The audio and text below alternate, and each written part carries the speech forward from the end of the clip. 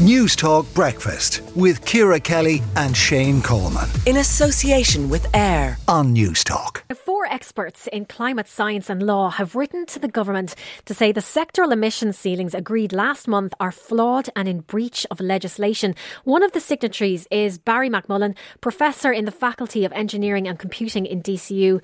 And Barry joins me on the line now. Good morning to you. Good morning. Now, we all are just getting over the almost crisis talks that we had last month over agreeing ceilings for agriculture. And Barry, you and the other signatories are actually saying that none of this in any of the sectoral ceilings are going to work. Well, we're saying the process is not complete. Okay, and we can understand that there was an awful lot of pressure and challenge in bringing it to a conclusion, and the Dáil was going into recess and so forth. But unfortunately, in the end of the day, what was actually announced doesn't represent completion of the process that's required under the Act, and doesn't represent completion of the process that's needed for effective management of our carbon emissions over the coming 8 years up to 2030. Can you break it down, Barry? What do you mean in terms of the percentage being the problem rather than the actual measurement of the emissions? Well, what the government has so far announced is what is limits on emissions from each sector for the year 2030, what the emissions will actually be during the year 2030. But that's 8 years away. Okay, what actually is required under the Act, we now have a system of so-called carbon budgets, 5-year carbon budgets. So the Oireachtas have already adopted 3 5-year carbon budgets running from 2021 to 2025, the first one, 2026 to 2030, the second, and then provisionally a third one for the 5 years after that. So that's total emissions across the whole economy for each of those 5-year periods that we have committed ourselves to staying within.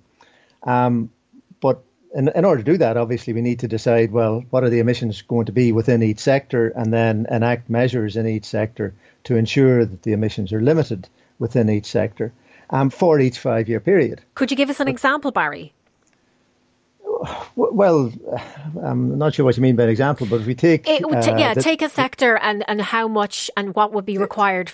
Well, take the transport sector. We've been given a certain amount of emissions for 2030, just for the year 2030, but we haven't been told what the limit on emissions between 21 and 2025 is, or what the limit on emissions between 2025 and 2030 over the 5-year period is. So we don't know, if we add up all the sectors, we don't know whether they'll fall within the overall economy-wide budget. So, it's not quite that the government is in breach of the Act yet, but rather they haven't yet done what the Act requires. So there's still work to do. Rather than talking about reducing, for example, the agricultural emissions by 25%, you want to actually get a number of metric tonnes of carbon that needs to come out. Well, they've given us a number of metric tonnes of carbon, but only for 1 year, for 2030. They haven't told us about the 5-year period from 2026 to 2030, or the 5-year period from 2021 to 2025 that we're already, more than a year and a half into. So for effective management within those budgets, we need to be told, or the sectors, all the different stakeholders and people involved in managing emissions in all these different sectors, they need to be told what the total amount over each 5-year period is. Otherwise, we could have emissions actually going up over the next 6 years on the theory that they'll suddenly plunge in the 3 years after that, or the 2 years after that, and reach these limits that have been set for 2030. So it just doesn't provide a satisfactory basis for management of emissions. And it kind of, I'm not saying this is done deliberately, but it distracts attention towards the longer term, the distant situation. And we actually need a focus on the near term. We've got a carbon budget that expires, that only extends to 2025. So we need measures that are going to drive emissions down in the next 3 years. And we've just got the figures for last year, and emissions actually went up year on year last year rather than starting to go down.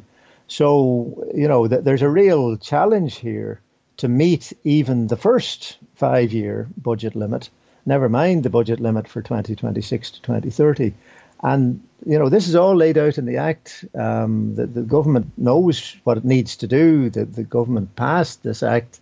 And all we're pointing out is that this process is urgent and it needs to be done the way that's laid down in the Act, not just kind of doing a little bit now and then coming back to it next year or the year after. I mean, basically, they suggested, they left out one sector from this process, the land use and forestry sector. They said they're not going to set any ceiling on it for another 18 months. But the problem with that is that all these sectors interact because they all have to fit within an overall budget. So in a certain sense, no sector ceiling is agreed until they're all agreed under the Act. And I was struck as well by in the letter it says the provision of unallocated emission reductions which assume as yet unavailable technologies, which really reminds me of when we were talking about the Northern Ireland backstop and how that problem over the border could be solved by technology, even though nobody could point to what it is. But we'll have to leave it there. No doubt we'll be returning to this, Barry. Thank you very much for joining us.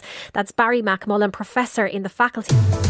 News Talk Breakfast with Ciara Kelly and Shane Coleman. In association with AIR. Weekday mornings at 7 on News Talk.